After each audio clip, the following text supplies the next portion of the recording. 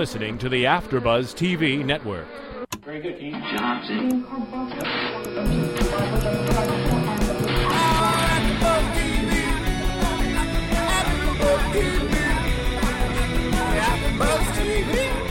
the AfterBuzz Studios in Los Angeles, California, this is AfterBuzz TV for Season 4, Episode 2 of Californication. Tonight's host is Stuart Lill. Joining Stuart will be AfterBuzz co-hosts Kevin Undergaro and Phil Svitek. We'll break down tonight's episode and get you all the latest Californication news and gossip. We want to hear from you, too. If you'd like to buzz in on tonight's show, you can buzz us at 347-855-8269.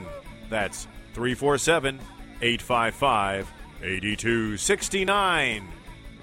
And now, picking up where the show leaves off and the buzz continues, Stuart Lill. Hey everybody, this is Stuart here.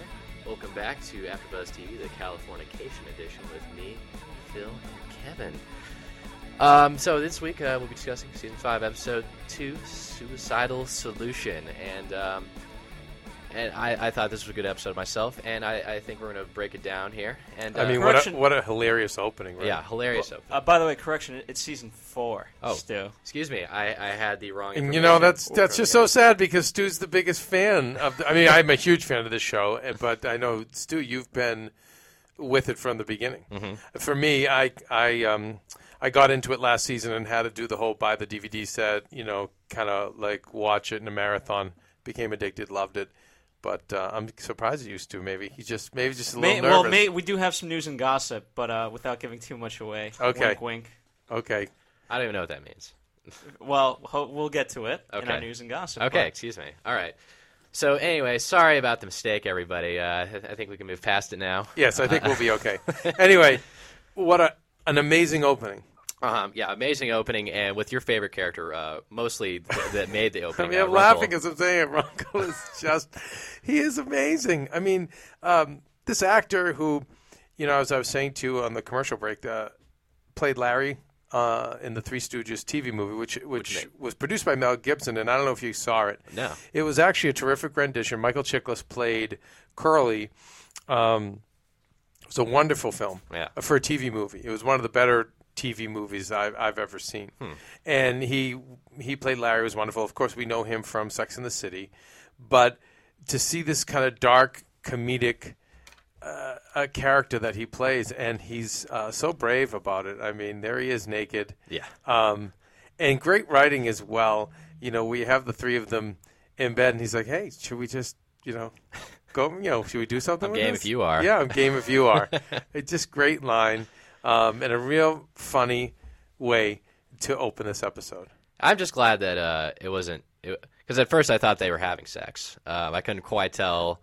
I'm just glad that Hank and Marcy are. Yeah, you know, I'm glad about that as well. I mean, yes, this is Californication, and this is, I feel like a writer who probably, I mean, I don't know the writer and creator, and I don't know his background. I think in the next few weeks we should look into it a little further. But it feels to me, though, is that that he as a writer was an outsider to Hollywood, came and had an experience similar to this, or saw someone who had this kind of experience where this city kind of corrupted him, so to speak. And I know myself coming from the East Coast, coming from a middle-class family, lower middle-class family in some ways, and then coming where we thought there's our version of normal, and then there's the Southern California version of normal, which and then the industry, the talent industry, Southern California version of normal, which I see represented very well with the life of Hank Moody. And we talked about it last week about how accurate, and the consensus with the group last week was like, yeah, it is actually pretty accurate. That being said, and long-winded to get to my point, that being said, I'm happy that it didn't go so California where now he ends up sleeping with his best friend's former wife Right, or yeah. wife or whatever we want to call her at this point. I am glad. I didn't want it to go there, and I did not want to see a threesome. Yeah, no, that would have been disgusting. First of all, just because. Right. I mean, I think they've already done that with between Hank and Yeah, Runkle. yeah. With that squirter. If you remember that episode. Yes. Oh, just awful. That was a great scene though, but I'm glad it wasn't Marcy. Yeah, That's- no. So we don't have a little love triangle. So Yeah, that's what no, I have and to deal an with. incestuous, gross. Yeah. I didn't want to see that. You always want to believe that these guys have something that ground them, that What? keep them decent, and I don't feel like he would do that to Runkle. Uh-huh. Why do you think Runkle and Marcy don't have a kid? I think a little too self-absorbed. A little too self-absorbed. Yeah, I feel like they're the like she seems like the type who'd be like, ugh, gross, get fat, throw up, pregnancy, ugh, having to take care of a kid, go to the park with him, ugh. Yeah, like she you could see her totally grossed out by that, and you could see him, he'll go one way or the other. So if that's the way she wants to go, he's fine because he's so busy partying, having fun, and being a kind of a goof. That I think that's why I could see. Yeah, it's very realistic. She could hardly handle her period at the park. Right, and right. And that actress, she plays she played an only single mother in the series Louie. I don't know if you have ever seen that with Louis C.K. Oh yeah, that's right. And yeah, she played a really bad I don't see this woman as a mom. Like the character she plays, I don't know how she is in real life. I'm sure she's very nice, but but yeah, I don't know. It's just that character kind of carried over, except in this case she doesn't have a child. And I could definitely see how she's just self-absorbed and especially being the ex-wife of an agent. It's just kind of it seems like a self-absorbed career in general. I'll tell you, speaking to this point, I remember a woman I knew from back east had come out here, and one of the things she remembered vividly was talking to another woman from here who had a baby. Mm-hmm.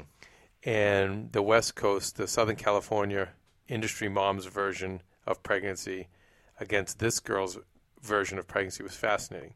The East Coast mom, the pregnancy was like a beautiful experience for her, and to have the baby grow inside of her and to be reading to the womb and then to have the baby, and the happiest day of her life is meeting the baby and all that stuff. And then getting the West Coast version mom was like, oh my God, I would never do that again to my body, blah, blah, blah. It'll never again. It just threw me out of whack. And it was just such a such a contrast to what the East Coast mom saw. And I mean, I have to say, I maybe because it's my roots and maybe because I like to feel I'm more grounded.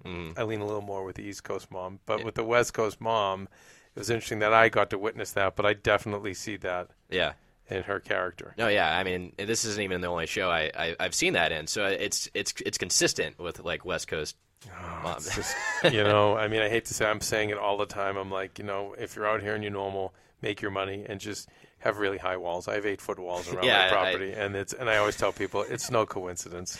I was wondering that actually the last week, and I was like, I think these were built when they took over this place. I just, you just create your little oasis or your fiefdom because, it's just a different culture. I mean, that's the nicest way of putting it. Uh-huh.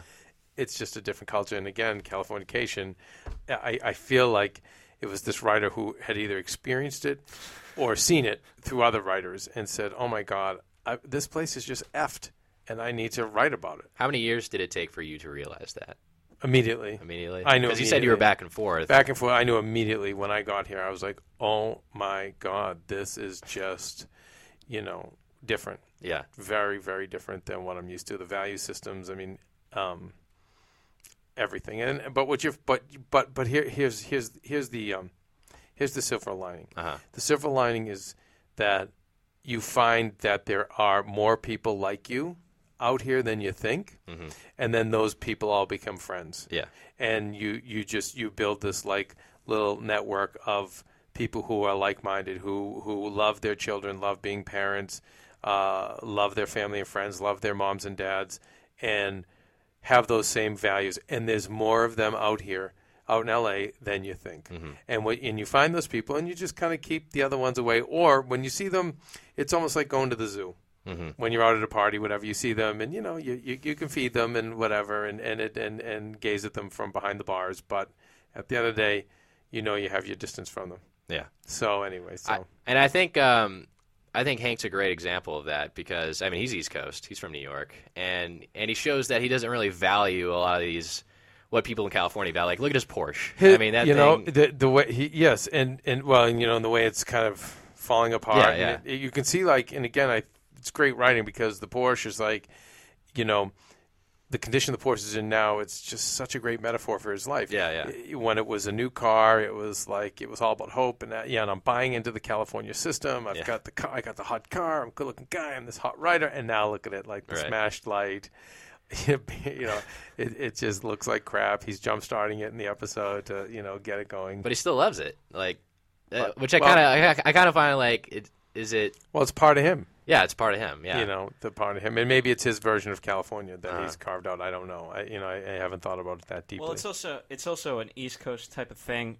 We were talking about it yesterday in private, but where people here don't even really care about their cars. It could be the nicest car in the world, and they don't take care of them. Yeah, no, and just memo to all. Yeah, no, you use cars out here though the weather and stuff doesn't rot them. You have to be so leery because people just don't care. They just don't treat them. Whereas back east, you'll go to get a car and you'll get something like, yep, change the oil every 1,500 miles. And if you look at the maintenance records I kept in the book, I have all the receipts. I have, and whereas just here, it's just between the scamming and they turn all the places know how to turn the odometers back, and it's just an effing nightmare, because again, nobody cares. It's the same thing with why all the poor dogs and cats are put down every year. 70,000 animals, and where I grew up in Boston, we didn't have that problem. If you went to a shelter to get a dog, it was tiny, like a small place. It was never here. It's every so many miles you have a shelter overfilled with animals. Yeah. You see more wild cats. Where you're from, Stu? Where are you from? Dallas. Dallas. Do you see a lot of wild cats? Not particularly. Okay, you see out here tons of feral cats. Yeah. Why? It's just again, they don't care. It's like, oh look, I want a pet, and then it's like, you know what? I think I'm going to move my apartment, or I'm going to move to another state, whatever, and they just leave the cat, and the cat just roams, and then whatever, and but the dog, same thing. There's just no sense of responsibility. It's just like, no, whatever. Most people come to California, and think of the people come. Well, okay, the people who want to make it in the industry, and I get that. Who really, there are a few of us who really enjoy writing, and that's all we are, or really enjoy acting because that's all they are, or really enjoy creating because that's all they are, and that's wonderful. But then you have people who just want to be famous, who want to escape from their families, or people that don't really have strong roots with their families. So you're not getting the highest caliber of person with that either. I used to joke, it goes back to the gold rush. Oh, yeah. Think of the people who came out for the gold rush. Greedy. Thinking about getting rich fast. This whole state. So it goes back to that. And then with Hollywood. Yeah. So we haven't had the best roots Silicon to Valley. work with. And then the environment itself with the weather here, we're back east. Your winters, it's cold, and families are forced to stay in. Now, a lot of times, we'll fight and throw things at each other, but you're sitting down at dinner every night together. There's no going out. You're stuck in because of the cold and the snow and the dark. Here, I remember an old girlfriend of mine, her family, they never used the kitchen table was never used. They never sat down at dinner together ever. And after school, kids were just out by the beach, and it all sounds like fun, but it doesn't really build, I don't feel, the core values and the bond and the bonds and stuff. And we see it with this show, with Californication. And I think it's represented so well. And I know my other writer friends, years before this show came up, would always talk about, oh my God, out here, it's this, it's that, and but Anyway, chin up if you are. I know, Stu, you're just starting out as a writer here. I'm already on the floor. I'm about to get my plane ticket. No. Now, don't do that. See, I did that too, and that's not good. And it's funny, one of our engineers here, Corey, unfortunately, being a Massachusetts guy, he sees it the same way. It's all negative. It's all bad. And I did that too. My first stint out here, I went back and forth. I'd have to go back, get jobs, save money, come back. And I realized when you do that and you see it that way, it will be bleak. You're making your own reality. It's a self-fulfilling prophecy. And I had an old mentor of mine who I'll never forget said, what you do is, he was a New Yorker and had the same problems that we're discussing here. And he said, you just need to just act like you're on vacation. He's like, I treat it like I'm on vacation. And then I'm happy. He's like, wow, I'm on vacation. It's sunny. And that was his way of coping. For me, it was just about not seeing it that way and saying, well, wait, like, okay, yeah, there is a lot of that. But, it's sunny, 90% of the year. It rarely rains. I'm not shoveling snow. Yeah. I have orange trees. I mean, like, there's so many good things, and then that's when life started. It's a really nice place to be depressed in. Really. It is. Have you seen the movie Swingers? Yeah. It's a good movie that speaks to that. It speaks to it, and I know, Phil, did you ever see Swingers? I did not know. It's a good film, if you're a Favreau fan, even though Favreau starred in it, he didn't direct it. Doug Liman did, but both are great artists, but he was very present. Favreau in the script, and you can just tell. But it was that East Coast kid who came out here, and the pretty girl, his girlfriend from home, broke up with him, and it was like. And there's a great moment where the lead from Office Space, he was kind of a supporting role, but he has a moment with him. He's like, look around, it's look around, it's sunny every day here, and he has this moment with him. You guys should see it. I remember Vince Vaughn. Vince Vaughn, but it's not. Vince doesn't have this moment. It's the. Who's the star of Office Space?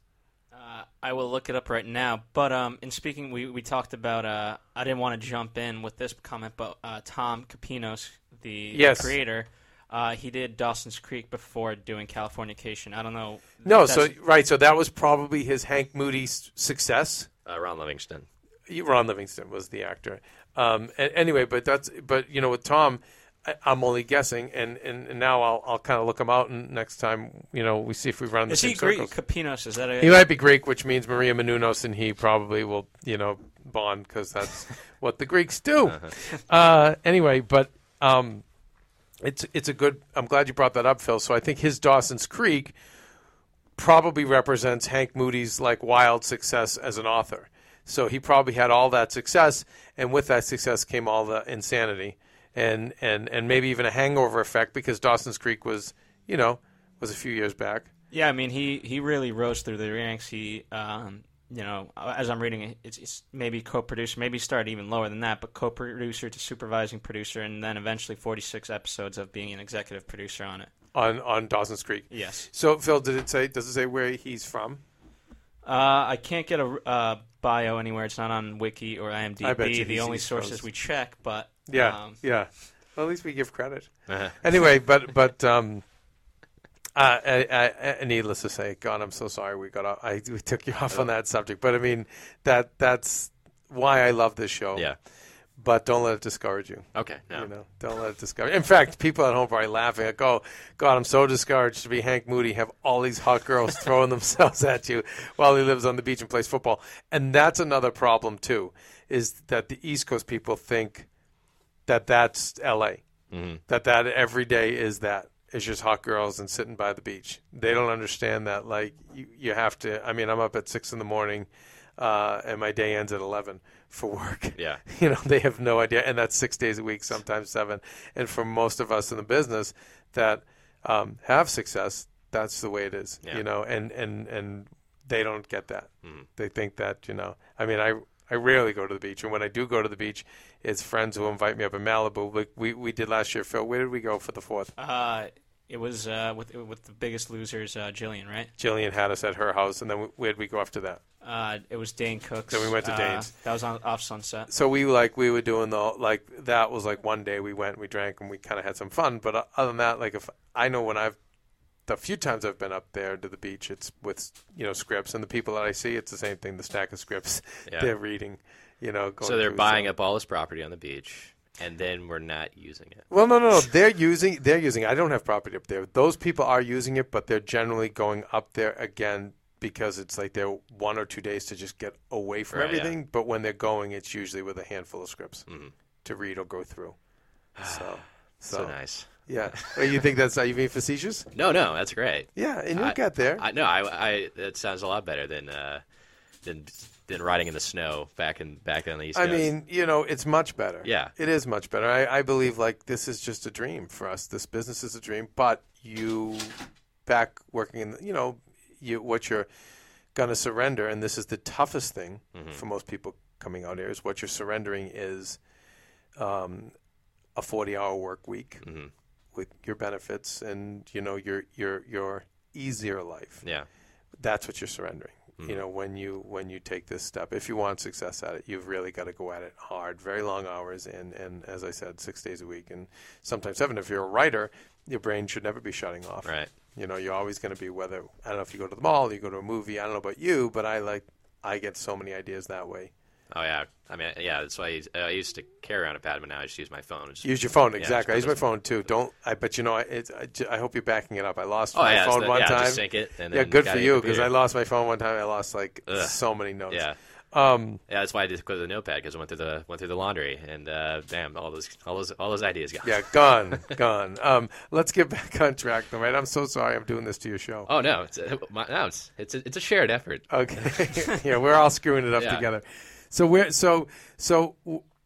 Hank and Becca. Yeah, we can kind of translate what we've been talking about into that segue. So, anyways, yeah, Hank and Becca. So we finally get to see Hank and Becca together for the first time again, and Becca, Karen was like, she kind of hates you too, and when Hank wants to see her, and that kind of comes out, like Hank's like, we don't have to make this so hard. She's like, this is supposed to be hard, and we see that even though Hank's like trying to buy her guitar, which kind of seems like a West Coast thing, where you're just trying to like buy her. I think that's a universal thing. Oh, universal thing. Don't you think parents always? I mean, any parent, any divorced parent, it's common. I mean, the divorced dad, or mom. It depends on today's progressive world, but generally the dad he's cheated and that's the biggest problem, is then they start throwing the toys at the kids. Yeah. But this kid's smart enough to get it. See, some kids fall for that. Yeah. But I mean, at least, I don't know, when I was watching that, at least it seemed more genuine, because it was half genuine. Yeah, because I mean, at the same time, it was just kind of like he was trying to rebond with her. But it wasn't like he was buying her a pony. He was like saying, "No, you got to get good." He was trying to, I believe, even sell it to himself. Yeah. As well as to her. Like, he's so aware. I mean, that's why he's such a great writer. At least the character is because he is so aware. So I think he was aware that this was him buying her love, but being the writer, Capino, whoever's, in charge of the writing on that particular episode, I think he got writer's credit. What I thought was great was that you can see that Duchovny, or Hank Moody, is aware that he's buying her love, but he's selling it to her and to himself. Yeah. That he's not doing that. So I thought that was interesting. Who was the... Zach Wilde. It was Zach Wilde. And who is Zach Wilde? He was a guitarist with Ozzy Osbourne. Okay, and that Zach Wilde is the owner of the worker at the Guitar Center. Yeah, he was the one trying to. Ends up being very good in the role, and it's a good segue into our next thing, because this is what in Hollywood we call stunt casting. For those of you who don't know, stunt casting is when you bring in a star or a celebrity or somebody that's well known, and by putting him in that role, you are in effect doing a stunt. Yeah. A stunt that hopefully will woo the audiences, get you more publicity, yada, yada, yada. Anyway, so they've stunt casted this Zach Wilde character, but it leads us to a bigger stunt cast. The much bigger stunt. Which is Rob Lowe, who's brought in to play Hank in the movie. Right. In the movie that Hank is writing about himself, Rob Lowe to play Hank. So to me, he looked so much like Brad Pitt. Yeah. I hope Brad Pitt isn't like that, but No, he's not. He's not. Very, very sweet guy. I feel like this was a darker and more intense version. I mean, we know Brad can play that. But I thought Lowe did good with this, and I'll tell you, as a director, I felt I was thinking of like, wow, I'm opening my brain to working with Rob Lowe on things by seeing him in this role. Yeah, exactly. He, in watching him, he kind of reminded me of like the look, just like more of a Colin Farrell, though. I'd say a cross between the two of them. You're right. He had more of that the grittiness of Colin Farrell. Yeah. I thought he was great. I really enjoyed seeing him in the spin. And again, it made me say to myself, the way he committed to this, the way he created. It feels like he put a lot of himself into that role. I don't feel like it was the director telling him, "Grow your beard out. I want you to." I mean, I think for me it was, if you're looking at it as a director or a writer, it's one of those things. Okay, maybe he didn't capture exactly what I was going for or whatever, but he's passionate enough. Yes, I mean, right, and that's what he fully committed to it, and I love seeing that. And for me, I think it's going to open up a lot of possibilities for him as an actor. And I mean, I know for myself, I'm like, oh, Mom, I should be looking to work with this guy. I thought he was great. Stu, what did you think? Yeah, no, I really appreciate the role. I forgot because we raised like who he's going to portray, kind of like I forgot who it was. He's going to portray Hank. Well, no, I mean but his character was trying to. It was lifting from a real life person, not like a real life actor, but it was I can't remember. I was trying to find it just now, but I thought it was a great. He really keeps you in that scene. He's putting Runkle in his place, and Hank hates him, but he loves him at the same time. That's kind of how I think the audience wants to feel about it. But I really appreciate Rob Lowe's range because I mean he's been on Parks and Rec. He's done this. He did Thank You Smoking. I don't know, just all these different variety of roles. But this definitely seems like his. This is the one we're going to remember him for. I mean, I don't know how far it's going to go. Well, but. I remember seeing Val Kilmer, great actor, but I remember seing his take on Entourage. Do you guys remember? Yeah. And I just didn't buy it. Remember he was he sold pot. He grew pot. I think he was like this. Oh yeah, with dreadlocks. I And think like season 2. Yeah, and it was just, and that to me was bad stunt casting. That to me was just like, okay, we have Val Kilmer. Oh look, he can be really creative. Yeah, I didn't buy it. That's kind of what I want to talk to you about because when I saw Rob Lowe, which he was solid, so I don't have any problems with him. But like shows like Entourage, which deal a lot with L.A. and they start ever since season 1 or after season 1, they seem to really start pulling in celebs. So it really trying. Well, our own Maria Menounos, twice the show showrunner of the AfterBuzz Network, twice has played herself. And so what's interesting about this show is they seem like they have resisted that. Like this would have been the time. But I'm happy about that. I'm happy too because it's different. Now, 5 years ago or 10 years ago, I would have been unhappy because I like that novel turn of taking a real person and having them play themselves. Yeah. But showing us a different side. The only time we did see it with Rick Springfield. I'm drawing a blank. On this show? Do you remember Rick Springfield? Oh, yeah. Oh, my bad. Yeah, okay. We did see it. But with this year, they totally could have brought in episodes, the other Showtime show, they have Matt LeBlanc. Matt LeBlanc playing himself. He's playing Matt LeBlanc, cast in this sitcom. These BBC writers, they have this great sitcom. They bring it to America, and it's just one compromise after another. Yeah. One of the compromises being that, they've replaced this thespian lead character from England with Matt LeBlanc. Yeah. And he's playing Matt LeBlanc, and we're seeing this kind of narcissistic side, a sociopathic side of Matt LeBlanc, and it's funny, it's entertaining.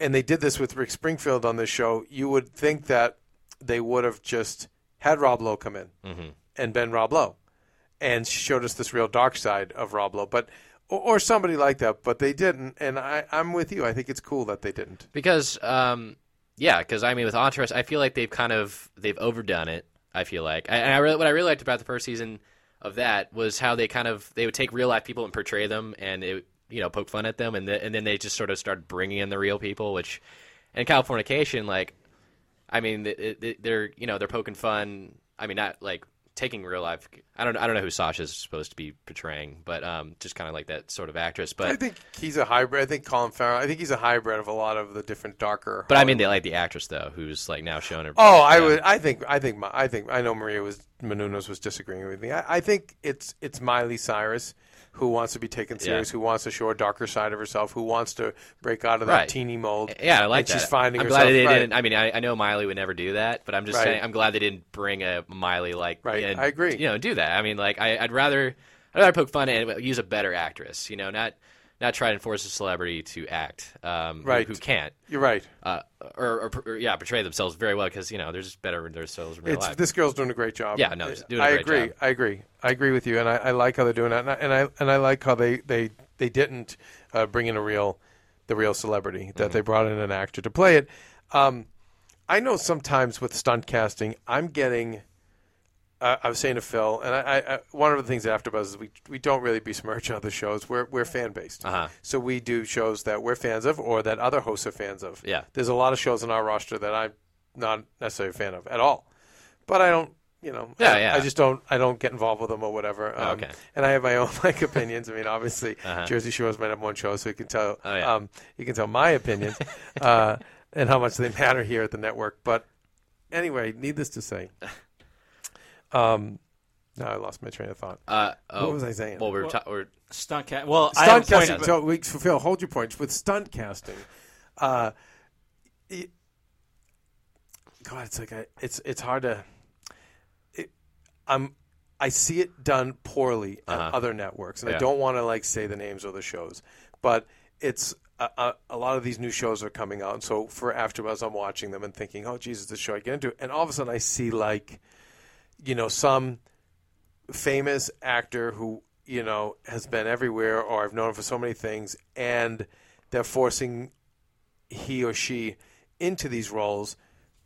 Because of their names, they're putting them in these roles, and it just doesn't work. Whereas, for me, the Deadwoods of the world, the HBO's Deadwoods, a lot of those HBO kind of shows, AMC, they're going out and they're finding these gritty actors who are bringing so much to the table, and so I just hate the stunt casting thing where it's like you don't need to bring in Rob Lowe. Yeah. There's go do what HBO, do what AMC's doing, and even some of the Showtime shows. There's so many people out there waiting to be discovered. I did enjoy Rob Lowe, in this, and I don't want to. I'm happy, and I'm really happy to see what they do with him for the rest of the series, and I enjoy the character as well. But I enjoy when they bring in these new talents that just go, whoa, where was this guy or girl? No, I totally agree. Phil, go ahead, sorry. Oh no, just the fact. Because it can take you out of it. I don't know if some people might have been taken out with just the fact it's Rob Lowe. It's right. It takes you out, and this is why, and a whole other thing. It's why I feel movie star business is dead. I say it all the time. I think acting is alive, but I think the movie star business is dead. Mm-hmm. I think more and more people. When it used to be like, oh, we'll get this big name actor, we'll give him this $20 million because we're guaranteed box office. It doesn't work like that anymore. And I also think there's even a turnoff factor because you can't get over the fact that, oh, it's Tom Cruise. It's Will Smith. It's whereas with The Hangover and these other movies, it's proving that you just want the really good actors so you can get lost in the story. Exactly. Phil, what was your point? I didn't mean to interrupt you. Speaking of the HBO shows and all that, we did Boardwalk Empire. We covered it for a long time, and one of our co-hosts on that, Bethany Jaber, she was really into the fact that apart from Steve Buscemi, everyone else was a sort of more no-name actor, but phenomenal. Amazing. But in speaking, the only knock I had in this episode of the stunt casting was Zach Wilde, where I felt he had just one line too many because he was Zach Wilde. I felt like really very astute, Phil. I 100% believe that was the point. And when you're a director, and as you get older, Stu, you'll see this is going to happen when you get somebody that's somebody, or you're either a fan of theirs and you bring them in, or it's somebody special. You just can't give them one word or one line. You almost have to give them a little more. And you're right, because I was saying to it's so funny saying that, Phil, because we went out to the car there's still conversation going on between the two of them. That girl's got real talent. She's classically trained. Yeah. Like, not necessary. All we needed was the card swiped. It didn't work. The girl walks out. He puts his head down. That's all we need. You're right, Phil. You're 100% on the money. That was totally done because they knew they had a star, and they had to, give the star. But at least you knew how to more. read a line. It wasn't like, I mean, you see sometimes stars like who were not really actors. Although, anyway, who were just like really flub. No. He was good. He had a good voice. He had a good look. No, absolutely. She has real talent. It wasn't like that. It was smooth. No, he was good. He was good. But I agree. But it wasn't needed. Yeah, wasn't needed. Yeah. Do we move on to the suicide? Well, yeah, we can do that. No, I don't know. I don't want to tell you. I just don't know. I don't know where to go. I feel like if we're going to move to the suicide, let's cut to a commercial break. Cheer people up so we don't bring them Yeah, down I right know. away. God, yeah, I know. Want to find out what the AfterBuzz is about? Janice is a drama queen. This is the divide that is going to carry the series. Give us a call at 347-855-8269. This television, and they want it to be as dramatic as possible. I mean, it's Shakespearean. You never know what goes on behind closed doors. Get in on the AfterBuzz. 347-855-8269. Now, in the eyes of Jimmy, Nucky is a villain. Listen on iTunes. I mean, who would you guys rather hear that from? Find us on Facebook. Your husband or your best friend? Follow us on Twitter. And then she's trying to kill him, so it justifies it. I'm like, oh, now it makes sense. And visit us at AfterBuzzTV.com. The wig! Don't let that wig come off, baby. Boardwalk Empire. Desperate Housewives. Glee. Gossip Girl. Breaking Bad. Mad Men. True Blood. The Walking Dead. Big Love. Jersey Shore. The Oscars. Celebrity Rehab. The Emmys. If it's hot, you can bet we'll be buzzing about it.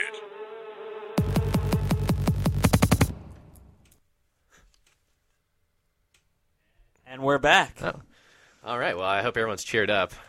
Yeah, during the commercial, we were discussing Jersey Shore. Yeah. It's funny, Phil. He agrees that the Ronnie commercial was so bad and so awkward and so cheesy. And I'll never forget, like, we had a huge TV executive in studio and they were for that show disagreeing with me. I'm so glad, Stu, you agree with because me. I heard him. He said, "But at least he has a commercial," and I was like, "I don't care. I mean, like, I don't think that helps him."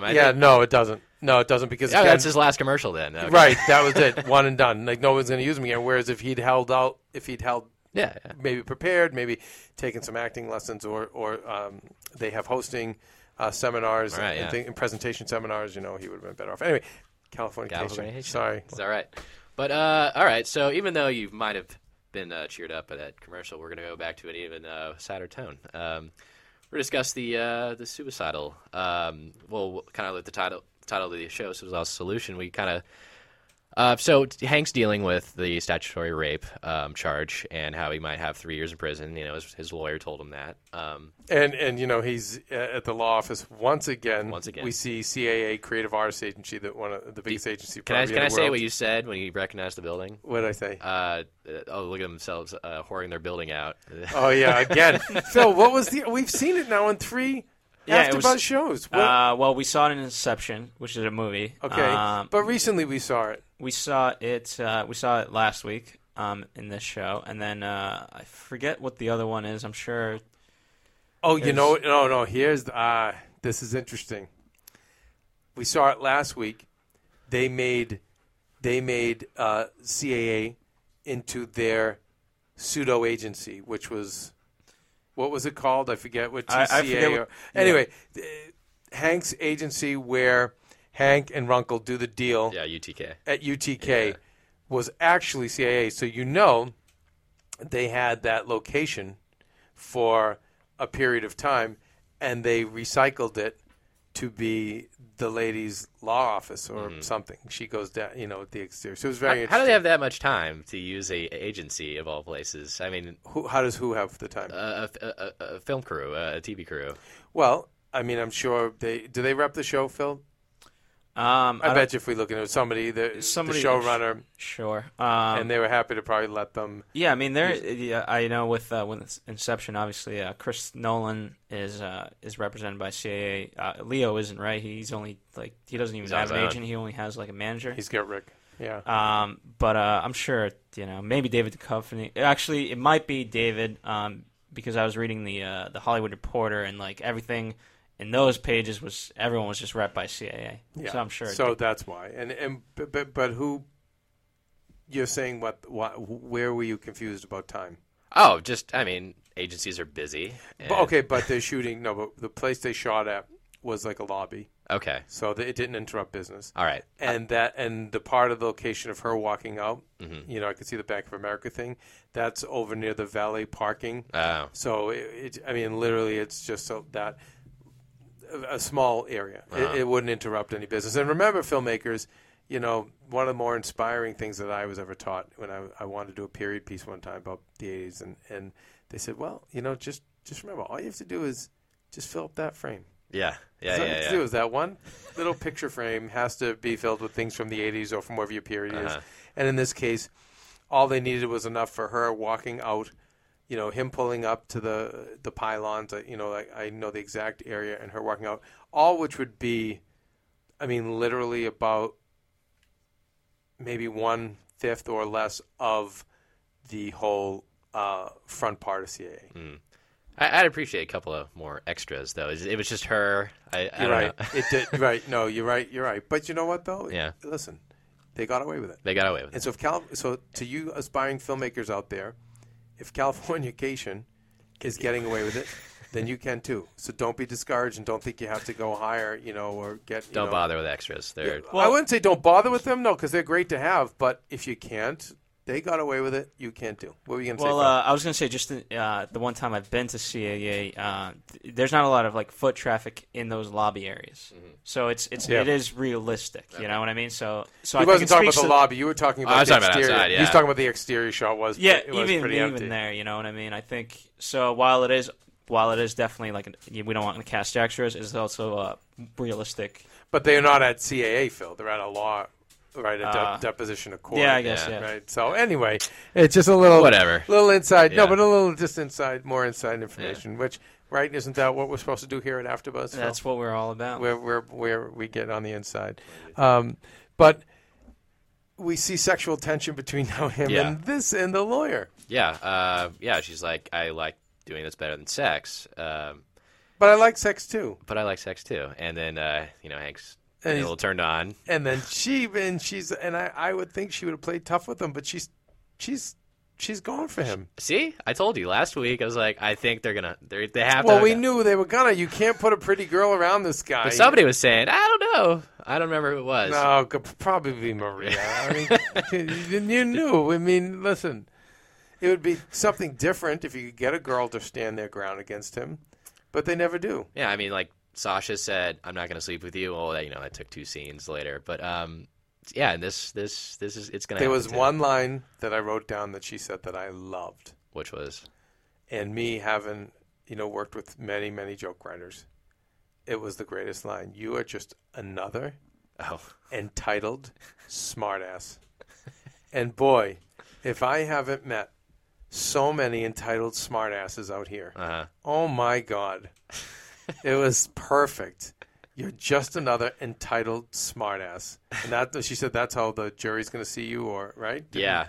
As just another entitled smartass. And at the end of the day, it's so great because it's such a great way to knock down so many of the entitled smartasses that I know. Like, okay, great, you're really witty, and you have a lot of money, or you've come from a lot of money, but really at the end of the day, that's all you are. And yeah, but when after that whole conversation, any time she talks to him, it really affects him, because he's always asking Runkle, am I a loser? Am I Well, then maybe he always goes to her. He always goes right to Runkle for comfort right after he talks to her.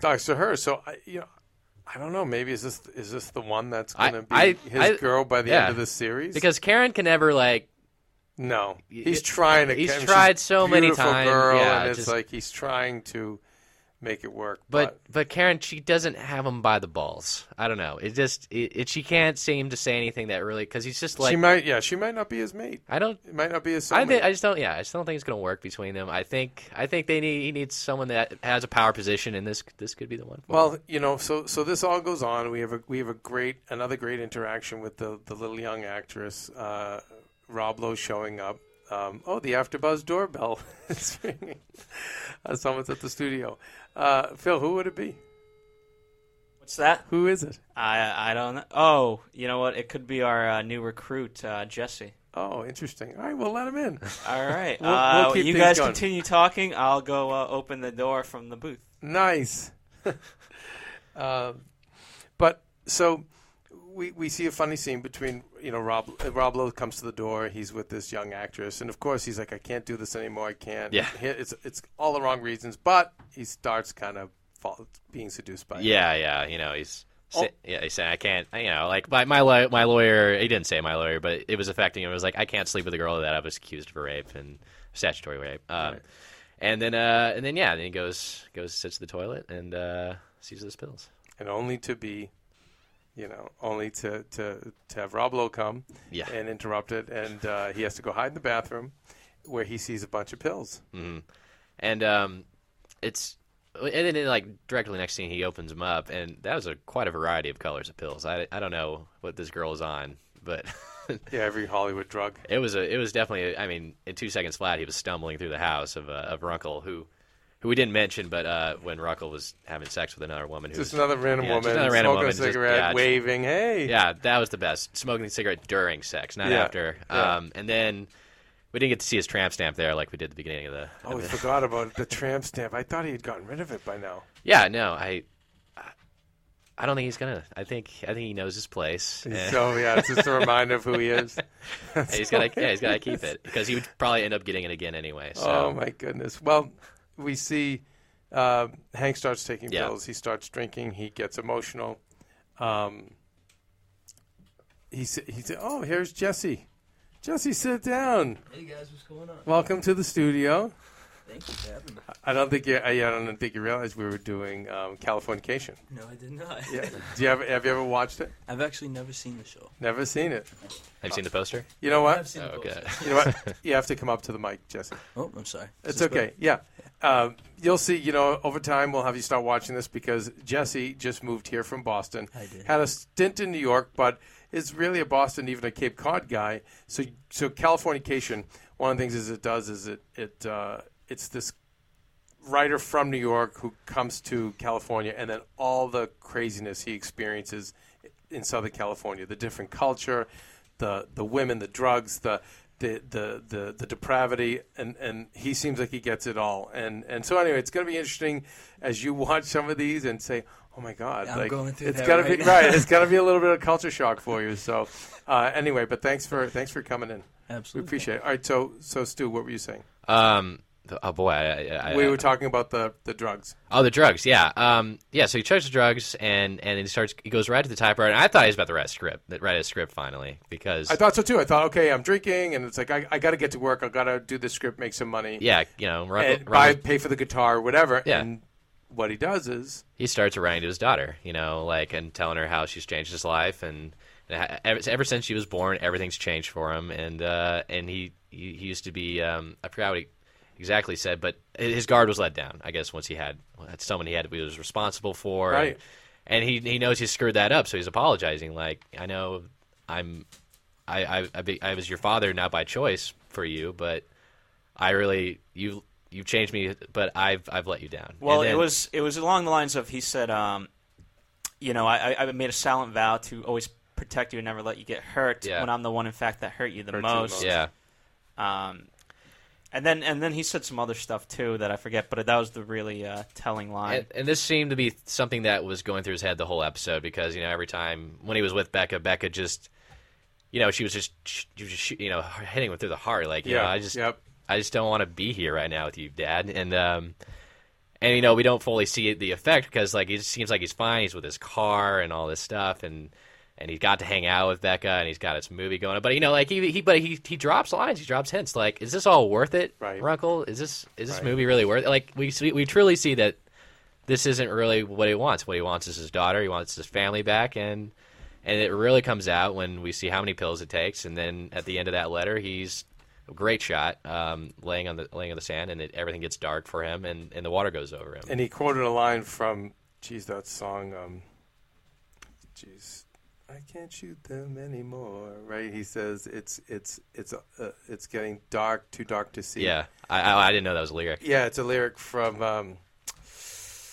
It might be Clapton. Oh, okay. Anyway, I'll look it up, but it's a famous. If you heard the song, you would know it. In fact, I think it plays at the end of Lethal Weapon. Oh, really? The first one, as he's lying there shot. It was either maybe the first one or the second one. I forget which one Mel Gibson gets shot in. The only song I recognized was when Becca played the national anthem on her guitar in the park. That was the only one I caught. Does Guru ring a bell? Guru? I don't know. Well, I just typed in Too Dark to See, and it came up with Guru. Could you pipe it in, Phil? Is there any way to do that? Let me check, but if it's not the same song, don't blame me. So you guys keep talking. Give me like 5 seconds. Okay. Okay. But anyway, I don't know. It kind of really brought us back to that really sad tone. Right. That the first episode didn't really have. Like, we were glad to be back, and everything was. I mean, like, obviously had this kind of charge up against him, but that was at the end of the episode. So, but it. Nope, not it. Not it. All right. No. But anyway, yeah, I don't know. It's kind of brought us back out of it again. But I mean, at least I appreciate that. Hank's not just like, oh, cool, I got a statutory rape charge, and I'm just the same as Jerry Lee Lewis and Polanski now. Oh, that's cool. But yeah, but it was a slow burn. But it was a slow burn. The guitar and everything. Yeah. It was grinding down and grinding down and grinding down, and then finally. It's Knocking on Heaven's Door, by the way. That's the song. Knocking on Heaven's Door. Yes. All right. But he drank himself into a depression, and he's writing this letter. And, I mean, it may take a shrink to say this, but it could have been his subconscious attempt to commit suicide. I think, you say subconscious. For me, it was almost one of those things like, in the sense of like, okay, yeah, you kind of want to end it, but you don't have, he said he's noble thoughts and no action.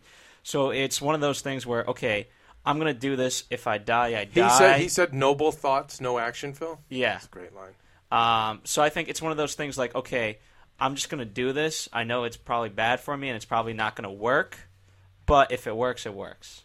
Mm-hmm. At least, gotcha. I believe it. And again, great writing on him, and I mean, great writing for the creator of the show, I think, and to have a character who is so self-aware, but yet speaks to that point that of what'd you say, Phil? Noble thoughts. Noble thoughts, no action. No action. Yeah, and that's just what that would be on his gravestone at this point, because everything in his life, it seems like it's been, I want to be a good dad, but no. I don't take that action. I want to be a good partner, but no, I don't take that action. And then most people in life kind of like that. But Yeah, sadly, right? Oh, my God, so depressing.